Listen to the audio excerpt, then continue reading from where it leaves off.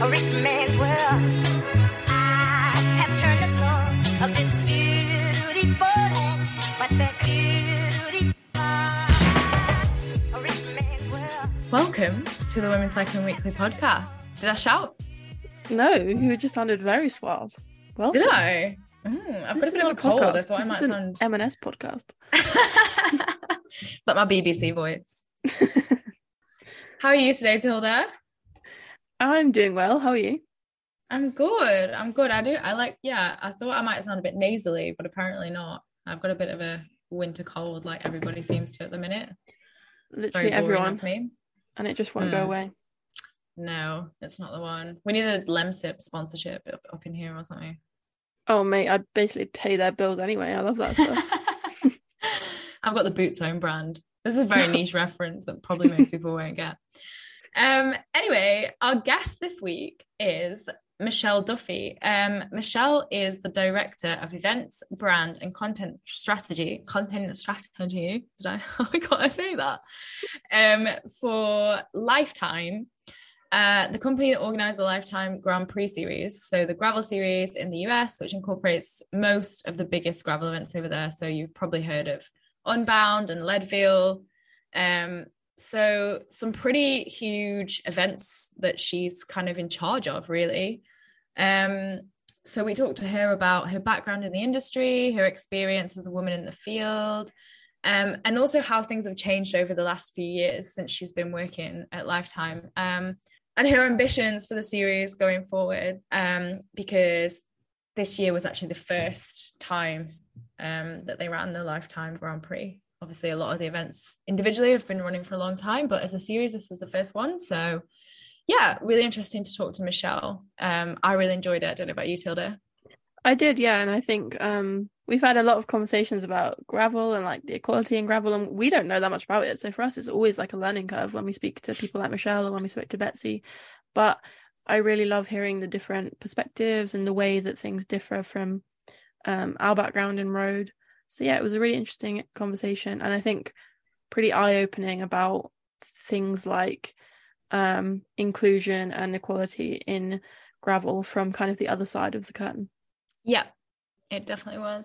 So that's our guest for this week. Before we get onto that, however, let's take a quick look at this week in women's cycling. As usual, given we're on the 8th of December as we record this, there's not a whole lot going on, but there's also some quite big stories that have come out this week, not least the official announcement, unfortunately, of the fact that the women's and men's B&B Hotels teams won't be going ahead. So that means that riders like Audrey Cordon-Ragot, Chloe Hosking, and actually Anna Kiesenhofer was one that I'd forgotten about that I saw the other day, without contracts at the minute for next year. So pretty rubbish news, but also kind of expected after the way things have been going the last few weeks. It wasn't looking particularly promising, but hopefully they can find teams. There is one spot now available on Trek because Leah Thomas, the American rider,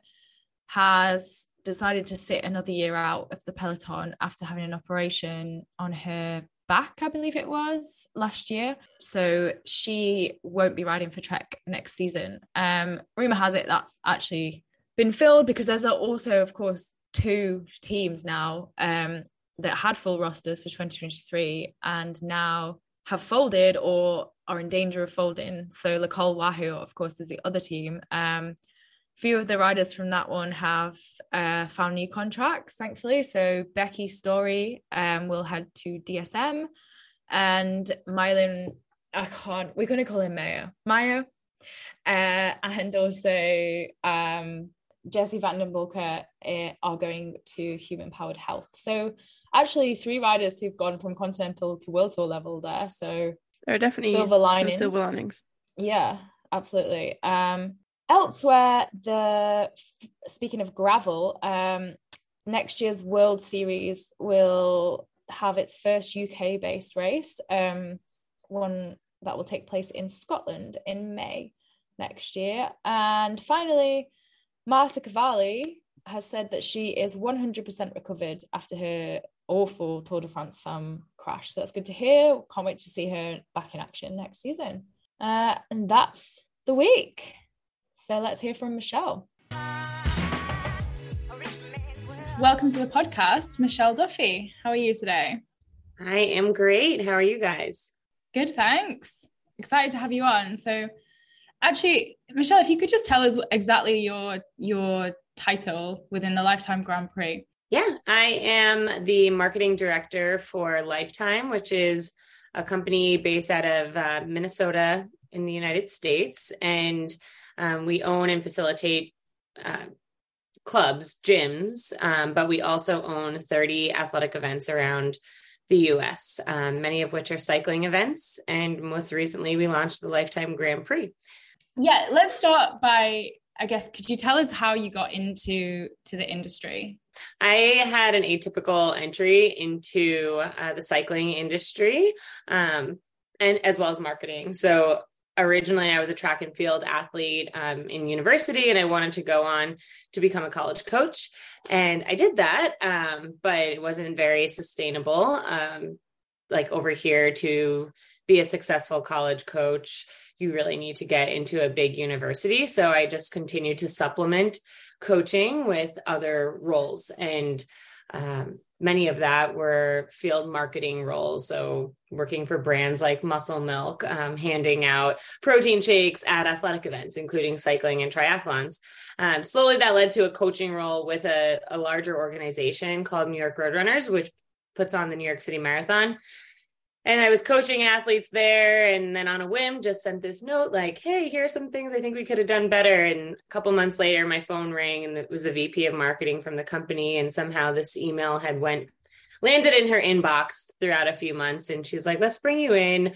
You don't really have that much marketing background, but I kind of see something here. And within a few weeks, I had a full-time job with the organization and was helping lead the marketing for the biggest marathon in the world. So that was pretty cool.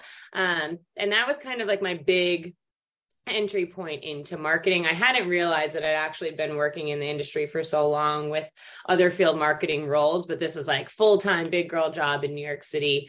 And then just over 5 years ago, I made the move out to Colorado.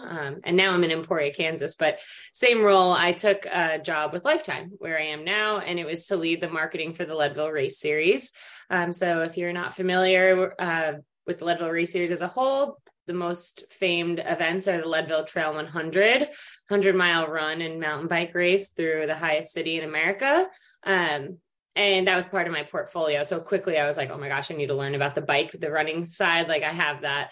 And then since then, my role has just expanded, and we've acquired and launched a series of new gravel events and mountain biking events around the country. And I have left my running shoes behind. I'm all in on cycling now. And is it safe to say that your role has kind of grown organically, almost alongside how the company's portfolio has grown? Absolutely. I've been really fortunate that it's like I jumped in with Lifetime at the right time.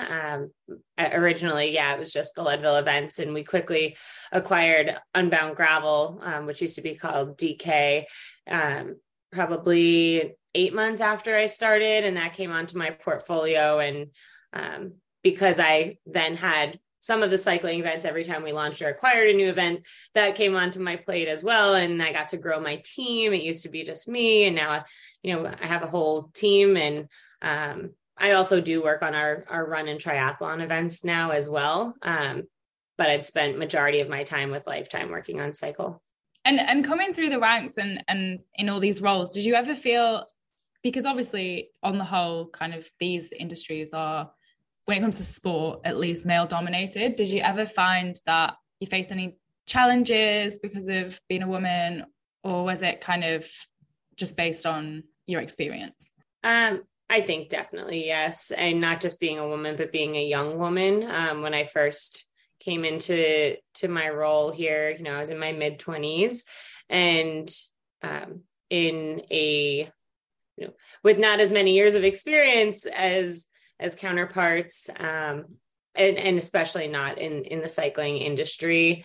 So, not being a cyclist originally when coming into the space, plus being 26, 27, plus being in this more senior role, and then being a female, there were, I've like thought a lot recently, like, do I suffer from imposter syndrome?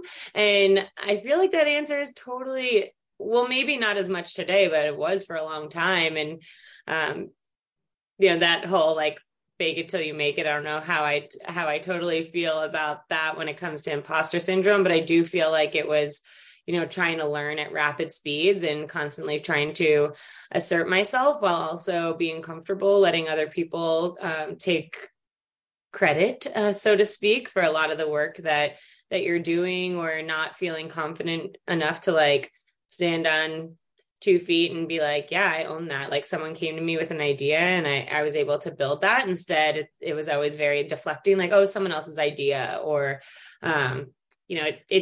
it takes a village, and it truly does take a village, but it's only recently that I'm like, actually, like, this is pretty cool. Let me step back and like, look at everything that Lifetime has been able to accomplish since I've been here, and feeling proud with that. It took some time. Yeah, I think that's one thing we've spoken about a few times now on this podcast is women not just being in the like endurance sports industry at any level, but actually being in positions of authority and being able to take up the space and responsibility that they deserve. And I guess for you, kind of being there from almost the start of the journey for things like the Grand Prix, I guess, does that kind of help with the imposter syndrome? You didn't just step into it and go, okay, now I've got to be this really senior figure. It was more of a process. Yeah, I think the fact that it was gradual to get here was helpful. But at the same time, back in 2017, when I first stepped in and was taking the charge on something like the Leadville Trail 100 mountain bike race, an event that like has been around since the early 90s and really helped shape mountain biking here in the US and around the world. But there's a huge responsibility there as well. And so you're stepping into it like, oh my God, how do I not F this up? And also, how do I gain the respect of my peers? And fortunately, I can, even though like maybe I like went back to my room and cried a few times during that time, like presented myself like very confident and tried to do my research and speak eloquently and shoulder criticisms, because all of that did happen. People that have been in the space for a longer time or are questioning who this girl from New York with no cycling experience is. Those instances definitely have happened throughout my career. And I think not as much. I mean, I don't actually recall too much in the last, like at least 6 months to 12 months. But early on, there were times where it was like, I'm just going to stand my ground here and present myself. And I think presentation matters so much. I have a lot of young team members who were working through that, like feeling confident, speaking up, because if you can find your voice and speak up at the times where you're feeling most confident, then it does help people to look at you with a different respect. And then you can go back and cry and work through all of that behind the scenes. I mean, you say you haven't noticed it so much in like the last 6 months. Is that, do you think, to do with your level of experience now, or is that because you think things are changing within the industry? I think all of it. I mean, I look around at just our team internally, and it's like mostly women right now. I look around when we're at, expos and events, and there's a lot more women showing up. We were recently talking about this the other day, is like from the inside out in the industry, we are starting to see much more female presence. And I think there have been, a few key drivers to that. But also then having these different events throughout the world popping up, like the Tour, bringing back a women's race, or the Grand Prix, where you're putting 30 women, like providing them the same exposure as the men's field. And we're not there yet, but I do think having brand, industry, event promoter, media, all kind of like beginning to have a collective train of thought. Like we're not even second guessing if this person does or doesn't belong, whether they're female or not. Like if we continue to think that way and foster that way of thinking, then we're just going to see more comfortability for women in the space. Yeah, and it's almost like all the different puzzle pieces coming together. And I think, our experience is mainly in road, but it's like things have been changing a lot in the sport itself of cycling, but it's only really in the last couple of years that the number of women doing our job, doing journalism, has changed. And it's just like putting all the pieces together. So does it definitely feel like that is coming together, especially in the kind of gravel world? Yeah, for sure. As I mentioned, like we are starting to see that through everything. I love standing at the finish. Well, I don't love standing at the finish lines because usually I'm like, media, get back. I'm like strong holding everyone. But there's been way more female photographers and videographers and journalists in that space now, and focus specifically on the women's race as well. A couple of years ago, this like pains me to say it, but I would stand at some of our finish lines and the men's winner would come through and it would be jam packed, and, to the point where I was needing to like get people out of the chute to create a safe environment and holding them back. And the women's winner would come and you're like, hello, does any media want to come to the finish line? Like telling the announcers, like, announce that the women's winner is coming. And like, maybe you would have a couple people trickle in. The space has evolved so much because now also I think women are being better supported by brands, and brands are sending photographers and videographers to come specifically cover those athletes. So that's made a difference. But even just watching now, like I think Big Sugar Gravel happened in October is the perfect example. The women's race was so dynamic. The Grand Prix was so dynamic that by the time that the women were coming in, firstly, there were like Paige Allweller won, but there were 7 women fighting for positions 2 through 8. And the media shoot was just as packed. And that was such a rewarding feeling. Like, wow, okay, something, whether that's the Grand Prix or like the industry in general or perception, whatever it is changing, because this is not what it looked like 4 years ago. And that we actually did have a moment where we're like, oh my gosh, this is so cool. Just like looking around all of that, like first 10 finishers of the women's field were talking to media and engaging with one another and talking to their brands. And it was a really, really cool experience. And so kind of looking into the future then, what are the big goals, or what plans are there to kind of continue to grow the women's side? Yeah. So looking at the events, like beyond just the pro field as well, I sometimes, when we first started to put the pros at the forefront at our events and talking about them more in social and focusing on them from like a media pitching perspective, we did see some rhetoric from the everyday cyclists. Like they didn't really care about that because these events are, thousands of mass participants. And part of that, I think, became our responsibility to help educate all of the cyclists that are participating on who these professional athletes are. And I've always looked at an event like no spoke is a higher priority, right? Like you need all the spokes in your wheel. And if the event is like the center, it's like the pros attract the media provides the coverage gets exposure, the exposure gets in front of the mass participants, which piques their interest and results in them registering. So the more that we continue to put elites at the forefront and tell their story, I think that second part is like so important. And that's something that we're really focused on, is like, maybe people didn't necessarily resonate with the professional athletes or elite athletes because they didn't see themselves in the athlete. And so part of what we are trying to accomplish with the Grand Prix is like, yes, there's 35 men and 35 women that are competing for this giant prize purse across events that you're participating in. Yes, you are not eligible for that prize purse. They have a separate start at some of these events. Like all of that does separate them from the everyday rider. However, they're still going through the same experience as the mass participant, and they also are a mother of two, or they also have been dealing with a mental health disorder, or they, were a soccer player growing up. I mean, it doesn't have to be something super intense, like going through an illness, but just seeing yourself in like, oh, okay, like I was a runner, I played soccer, I got hurt too when I was running, and so did this elite cyclist, and look what they're able to do.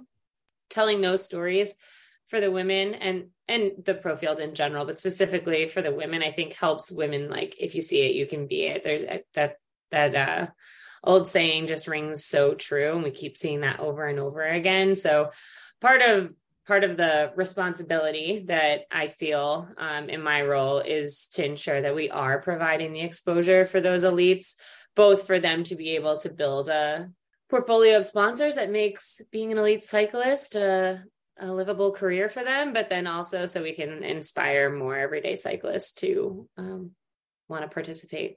And I guess on that, I don't know if you would have the kind of numbers like to hand, but how do you see the balance changing in the mass participation events? Obviously, you're committed to the equal number of selected elites, but what is the kind of balance in the mass start events? Yeah, I mean, we continue to we would love to see 50-50 parity. We're not seeing that, but we are seeing an increase in female participation. And especially like with a portfolio as big as ours and some events that have multiple distances, like at Unbound Gravel here in Emporia, Kansas, the 200 definitely is predominantly male, but our 25 and 50 are more women than men. And that's okay. Like, I think early on in the stages of like when we had the 200 women, 200 miles campaign, for example, we saw a lot of women just like wanted to come in and take on the 100. And I think that is okay. Like by event, we are probably going to see different ratios. I don't mean that's okay. We're going to sit on our heels and accept it. We're still advocating and trying to create a safe space for women to come, but also creating the opportunities and providing the distances that are attracting women who maybe are raising 3 kids and running around to sports, and they just simply don't have the time, or they feel that they don't have the time to commit to training for 200 miles. Like if they want to come to the Flint Hills and race 50 miles, 100 miles, 25 miles, like all of that's an accomplishment. And so part of it's educating the different opportunities that exist. Like it doesn't have to be a full-time commitment. You can also race your bike for 30 miles. And that too is an accomplishment. And I think providing those different opportunities and options really have helped our numbers. Like there's an event in Leadville. It's a really hard 50-mile event, has historically been very male heavy. We added a 15-mile mountain bike distance to it, and it's 80% women are participating in an event like that. So we're seeing more and more women coming to this space, and we're also seeing more and more women step into the different distances as we're creating opportunities. It's interesting when you talk about the distances, because I think it speaks to like two things. I think we often, coming from like a road racing kind of background like we do, we talk about distances a lot because like the distances are not equal between the men's and women's races, but actually a lot of the pros and a lot of people say that actually true equality doesn't mean that they have to race the exact same distance, because it's like quality, not quantity. But then the other thing that I was just thinking is that it almost speaks to this thing about confidence again, is like, I think for women, it's a really daunting prospect. I think, not to stereotype, but a bloke might be like, oh yeah, of course I can do that. Whereas a woman might be like, oh, I don't know. It's not necessarily a question. I don't know. That's just something I thought. I agree with you, because I'm like hesitant when I say something like, oh, we have other distance options for women if they don't want to take on 200 miles, because I fully believe that, women actually get better as the distance gets longer. Data and science has shown. So it's like over the last year, as I've been trying to step back and look at it, because we're not getting a 50-50 parity, and we're pushing hard and trying to build safe spaces and provide the platforms. to the point that you just made, like women need to ease into it. Not all, but some women need to do the 50 mile and then come back and be like, oh, I could do the 100. Oh, I could do the 200. Can you talk to us a little bit about what it's like to run the series and how the inaugural edition has gone? So we launched the Grand Prix a year ago, in 2021 for 2022. And the process itself, launching a brand new series, there is some risks to it because we were like, okay, what kind of field are we going to see come through this first year's application? And we're comfortable with any option, but is it going to be more of the sub-elite field that doesn't historically have a year planned out for them in their schedule? Or are we going to really see some heavy hitting names come in? And it's been deja vu because our application is open for the Grand Prix right now, and watching some of the applications trickle in last year was just like, oh my gosh, I think we created something really cool, because yes, they were like, it was just such a diverse set of applicants, but then we started seeing some of the biggest names in mountain bike and gravel flow through. And by the end of it, it was really challenging. We originally planned to take 20 women and 20 men, and we took 30 because we realized we had space for it. And honestly, we were not expecting to have so much traction. And I think that continued throughout the year. I mean, this was the first year and we learned a lot. There were some things that we were like, okay, ebbs and flows here. We made some adjustments throughout the year. But overall, even just looking at like the media impressions, like numbers that we don't normally like talk about in this format, but I think it's really important because it shows that people were paying attention. I mean, we had like, I'm going to misquote it, but it was like in the billions of media impressions throughout the year for the Grand Prix specifically. And that, if nothing else, just says like people wanted to talk about it. They followed it. And I hope that it continues to grow bigger. And hopefully becomes like one of the key staples in series around the world. I think it's begun to assert itself there already in just a year. So it's gave us some pause internally, like, wow, what could this be in 3 years, 5 years, 10 years down the road? Like in 10 years, is there an entire team that's just working on the Grand Prix because it's at that point? I don't know, maybe. Right now we're all like doing our jobs we already had, plus taking on the Grand Prix as well. And that's amazing too. But it just seeing the success from year one, and there were growing pains, but just taking a second and looking at like specifically the successes, specifically like the athletes that participated in it, and seeing so many of them coming back and applying for a year two because they want another crack at it. I think that shows that it provided value and to the athlete. We've heard from some athletes that have signed really big contracts after just 1 year of the Grand Prix. And they are coming back for year two. And that's part of the reason that we launched it. And I think what it comes down to for us is, and you all are in the UK, but in the US, there's really been a lack in what we're using the word like the term cycling fandom, but a lack of cycling fandom over the last few decades.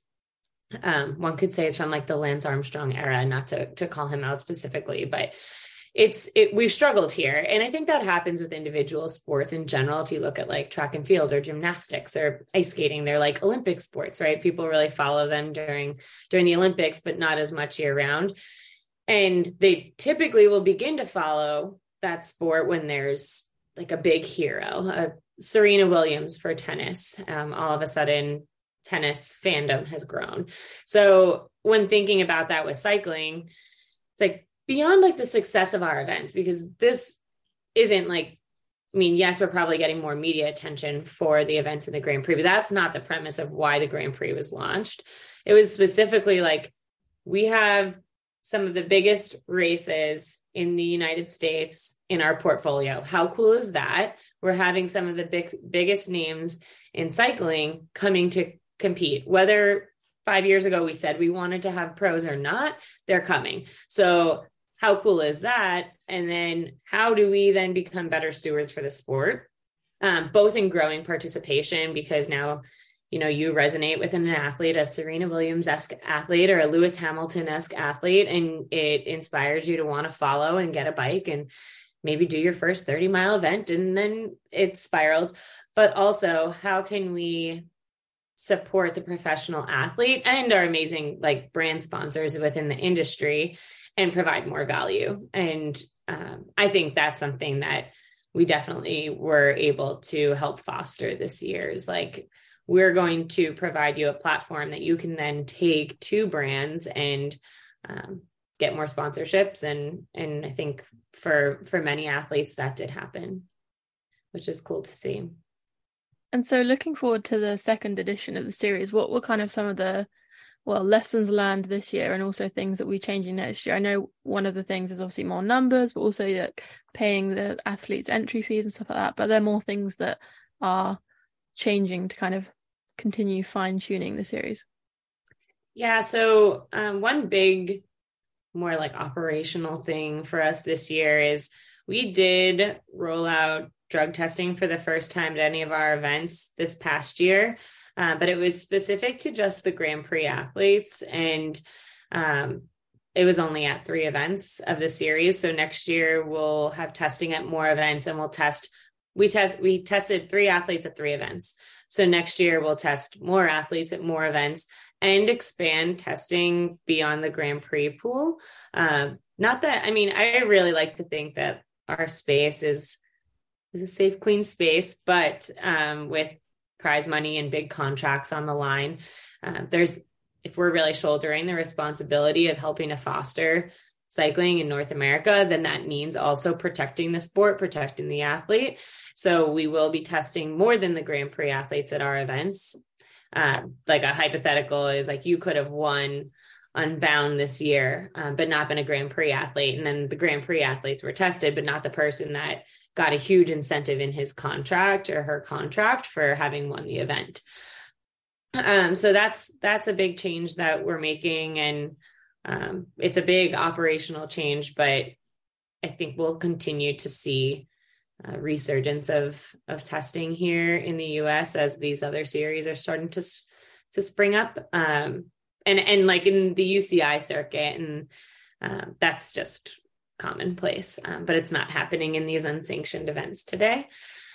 We'll also be taking another look at our content strategy. So we're fine-tuning that as the year went, and we actually are about to drop a 6-episode series in January.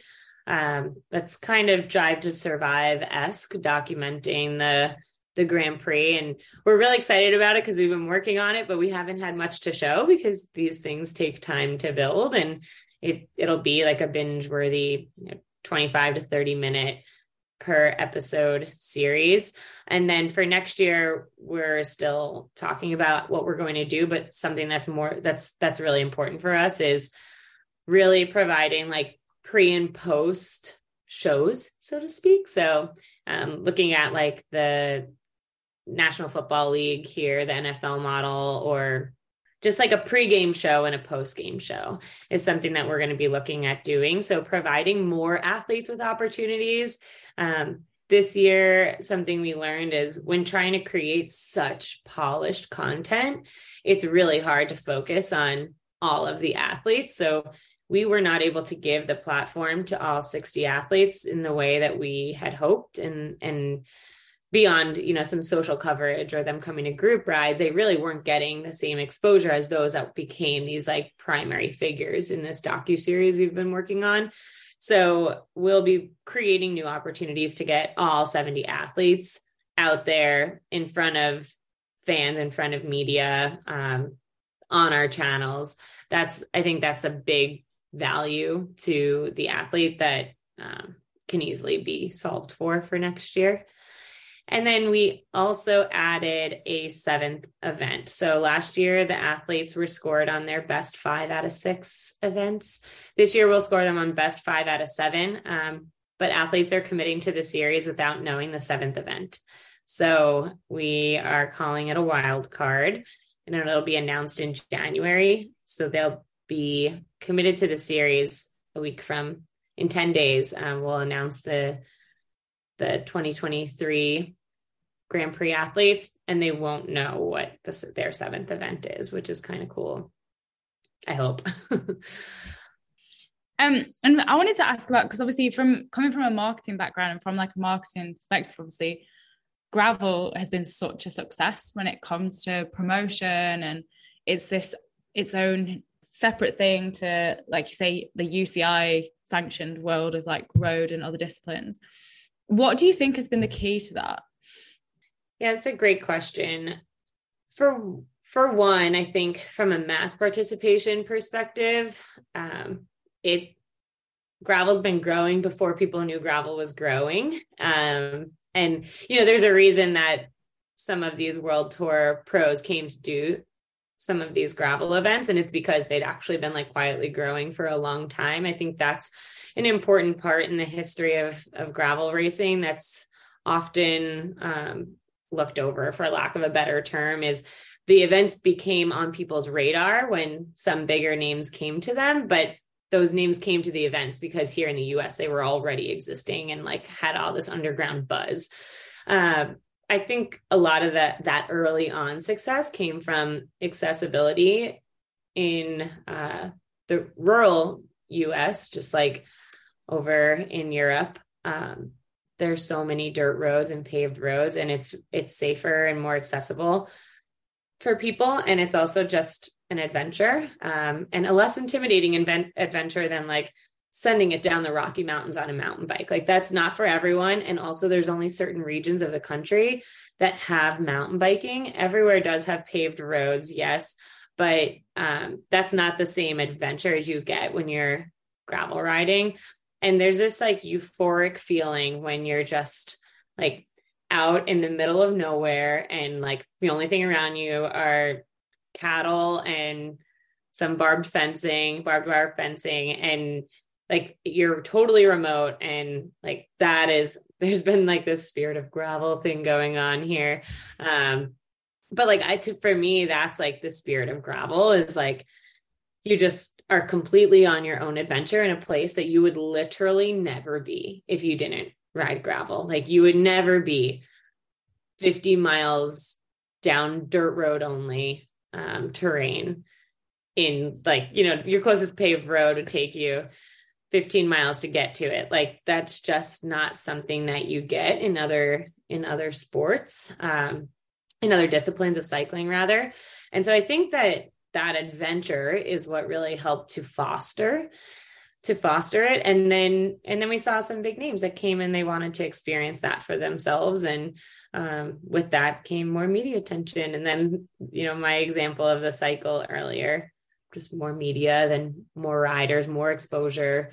And then now you have an event like Unbound Gravel that just 15 years ago had 34 riders leave from a parking lot. And last year we had 4,000, and that was with a lottery system. So we were turning away thousands of riders. And so just watching that growth that really just happened in 15 years, it's not a long time. But people want that experience. And one thing that, it was a conversation that was obviously sparked by the gravel world championships, the UCI gravel world championships earlier this year, is the kind of the UCI European gravel versus the Lifetime American gravel. Could you see those two things coming together at all, or Lifetime / the Grand Prix having a presence in Europe, or is kind of your brand of gravel comfortable on its own and doesn't need the UCI overlords getting involved? So I think our events can always stand on their own because they are today, and they're successful standing on their own. We've made the choice not to sanction anything and to, operate without federation involvement, because it gives us the freedom to build the brands and the personalities at our events that we wish. And we have different rules at different events based on terrain. And there's not just like one standard way that you should are able to ride a bike at any of our events. If you want to ride a mountain bike at a gravel race or a gravel bike at a mountain bike race, you can do that. And I think having that freedom is also what like helped fought, there was a lot of criticism around UCI gravel world, and I'm not going to like take any shots there, but I think where some of that comes from, the place that some of that comes from is like, this isn't quite what gravel is. Like gravel is like everyone's out there with a different bike or a different setup, or like there's no regulation. It's just the like wild, wild west out there. And folks are just trying to survive the event, and they all take kind of different approaches. And there's sometimes criticism over how someone accomplishes it, but as long as it's within the rules, and it goes. And that's really worked for us because everyone also does come from a different background. We see lots of gravel participants coming from former triathlon, former road racing, former mountain bike, and they all kind of have to like figure it out on their own. Being a former mountain biker and a former like crit racer, they're going to like approach gravel from two totally different perspectives. As long as we can create a safe environment for that, which I think like overwhelmingly we have, then it exists on its own. And also something like as a marketer that I find that I'm like really passionate about is really digging into the community that each of these events take place in, and then building the brand around that. So it doesn't feel the same. It's not a UCI or Ironman model. Again, not trying to take hits at them. What they've built works, but you have a very similar experience and expectation at every event that you go to. It's a model that just like moves around the world. Whereas for us, going to Big Sugar Gravel, the Leadville Trail 100, Sea Otter, and Unbound are 4 completely unique experiences. What you can expect is a premium experience with an expo and high quality t-shirt and all those things that we pride ourselves in being a premier event organizer. But the voice, the colors, the feel, the atmosphere, the community are so different. And we really lean into that. Like the Leadville Trail 100 would never be what it is without the Leadville community there. And Unbound would never be what it is without the agricultural Emporia community, and small town living, and Bentonville being like bike capital of the US has its feel. And doing our like own thing allows us to accomplish that. Now, long-winded answer, but what I would say is like back to our goal of creating cycling fandom, there's like no desire for us to sanction, but I do want to see success through what the federations are accomplishing, particularly like just speaking as an American. Like I'd love to see, and we've been talking about this internally, like the Olympics are going to be here in a few years. Like I would love to see an American that was, wearing a US jersey end up on the podium. And they did that because USA Cycling and UCI and the things that we're doing are all fostering a really positive cycling culture in the US and around the world. And so more people start to migrate to the sport. We see less drop off at age 18. And then I think we're all steering the same ship. So I don't necessarily think we need to sanction to accomplish that, but I would love to work in parallel and work towards the same goals. Sorry, that was long-winded. No, it's fine. It's good. It's all really interesting. The only thing I think we've not asked about is, and it's kind of like a big question that's, I think it's contentious, but it's one of the things that is up in the air.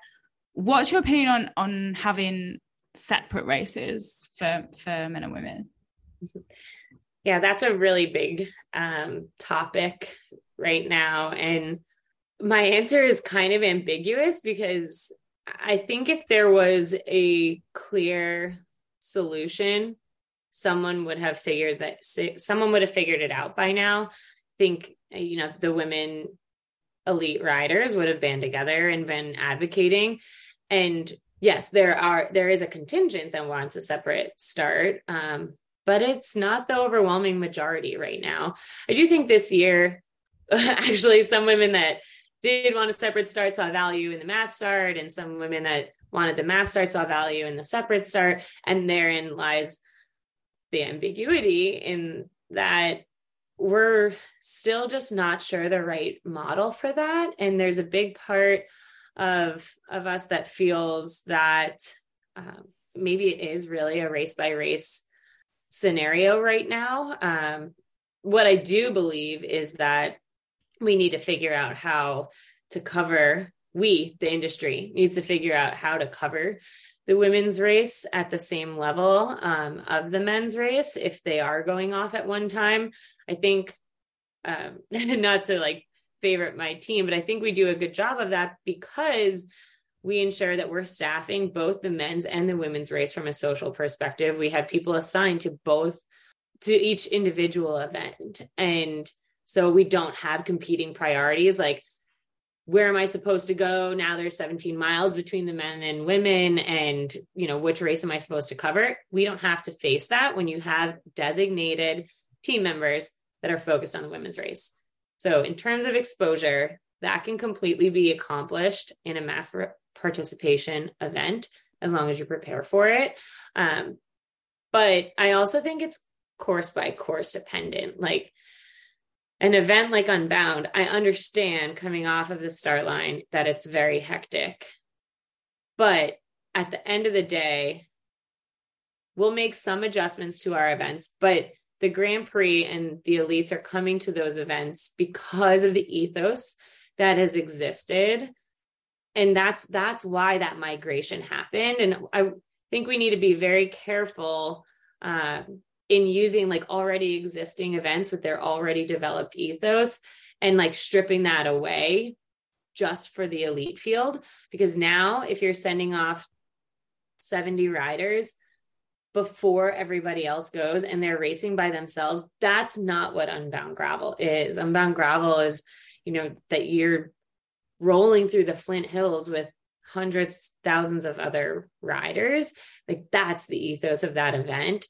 So that's the tricky part. Like we want to create a safe environment. And so we're making some adjustments at the start line. I think what we did at Big Sugar, having like a restricted elite only corral at the front, like helped the women figure out where the other women were. And as I mentioned at the start of this podcast, we had places 2 through 8 roll through together. They raced all day together out there. And I do think that having them start specifically around one another helped them position themselves.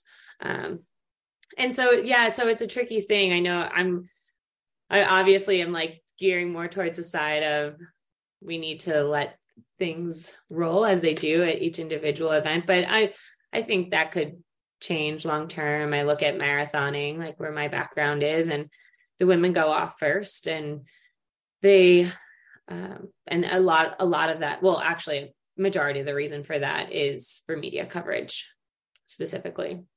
So I don't know. It's very dynamic. We talk about it often, but I think for now we'll continue to handle on a race by race basis. We do have some events like Crusher and the Tusher or Sea Otter that the women started by themselves. Yeah, that's super interesting. I never really thought of it from like a promotion angle. Like I just was thinking from like a racing point of view, obviously, like, for the women's field, like having the men around to draft or whatever, that sort of thing. But I suppose also then at the end of the day, where the origins of gravel are in mass participation. So you kind of, if you want that separate thing, it's almost like, well, that you can get that in like road racing or mountain bike racing or whatever. So yeah, that's actually a really interesting perspective on that. Yeah. I hadn't heard of that before. Tilda, have you got anything to add? I don't think so, except that it's just every time I talk to people about gravel, I find it more and more interesting. And I think the fact that we're sitting here having these very nuanced conversations about how to grow an equality and gender inclusion is kind of a huge thing in itself. And the fact that the discipline is kind of growing from a standpoint of equality rather than road is just like trying to catch up with equality at the moment. So having a starting point, I think, is just a very good thing for the sport in general. Yeah, it's refreshing. And how cool is this? Like gravel is only 15 years old, right? If you think about that, like really, let's look at like soccer or basketball or swimming, just these sports that have existed for so long. And we're having these conversations on like, how are we preserving the sport and providing better media coverage in the women's race and supporting professional athletes? And like, that's just in 15 years. And I know that feels like a long time because we're all living through it. But when you look at like the history of sport, there are some sports that like, I really think there's so much room to grow, but like we should also be kudosing ourselves that we're continuing to have these conversations because, you know, a sport like soccer or football that's going on right now, like they're still having those conversations, and it's been going on for 100+ years, you know? So I know cycling as a sport has been this, but this is a specific discipline. And I think it's really cool that it's leading the forefront in many ways, from just like it's super buzzy, you know, everyone like wants to learn more about it or experience it, but also is creating and fostering like a safe, inclusive space, not just for women, but people of all backgrounds. And I think that's really cool. I think that's back to the ethos. It's kind of the ethos of gravel, just inclusive. It's very much like the cool younger cousin of like stuffy old road racing. Well, it's so interesting too, because there's like two very different key demographics to riding gravel. And one of those is like the middle-aged to older white male that grew up in a rural community. And that's like who helped build and shape gravel when it was just a small sport. And then you have this huge contingent of like young metropolitan, like coming from city communities that want to experience it, hip culture coming in and infusing gravel. And this year, like standing downtown Emporia, we were just looking at like, what are our group rides at Unbound this year? And there was like one that was advocating for transgender, one that was non-binary, one that was women's led, one that was Black led. And it was just like, oh my gosh, like this is the space that we've created in this really, really rural middle America community, is like something of such inclusivity. And you have people of all backgrounds then coming and attending. So people that are coming from smaller communities or more conservative backgrounds are coming in and getting exposed to all of these different things going on in the world. But like, here's a microcosm of it, like landing itself in Emporia, Kansas.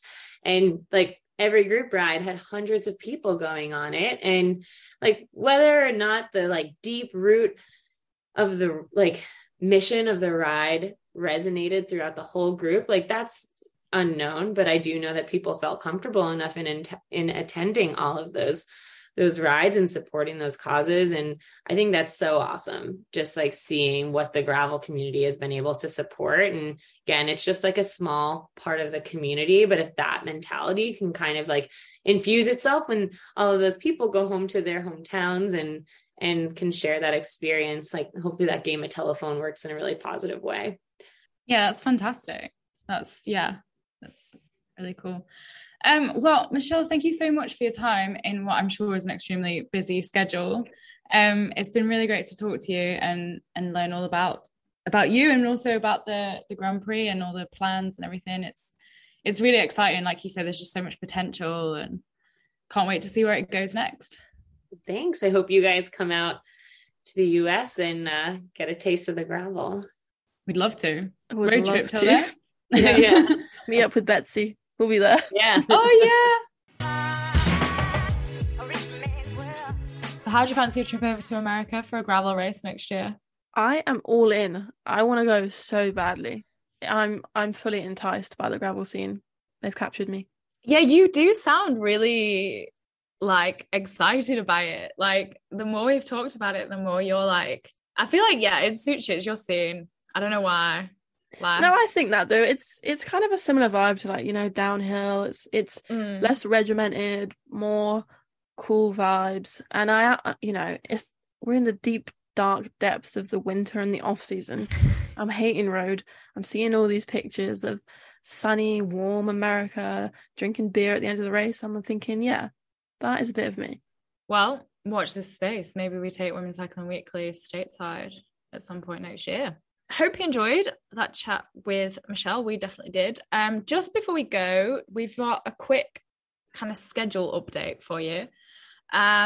did mention this in the newsletter last week, but then I read it back and I realized that it was actually just one big word vomit paragraph, actually. So in case that didn't make any sense, there is no main newsletter this week. We're going back to kind of every other week until, well, we're also taking some time off until Tour Down Under. So Tilda, do you have this straight in your head? Do I? I have this straight in my head. Okay, so for the rest of the year, we will have a normal newsletter next week, the 16th. We'll have a Christmas newsletter on the 23rd. And we will also have next week a normal podcast and a Christmas podcast in the week after that. And then we'll be off for 2 weeks from the normal newsletter and the podcast. So in the weeks of Friday the 30th and Friday the 6th, don't be disappointed when we don't rock up into your inbox, but we need a little break, please. The paid newsletter will continue during that, so if you really can't live without us, then consider subscribing. And then we'll be back to normal with a podcast, a newsletter, and a paid newsletter in the week that begins the 9th of January.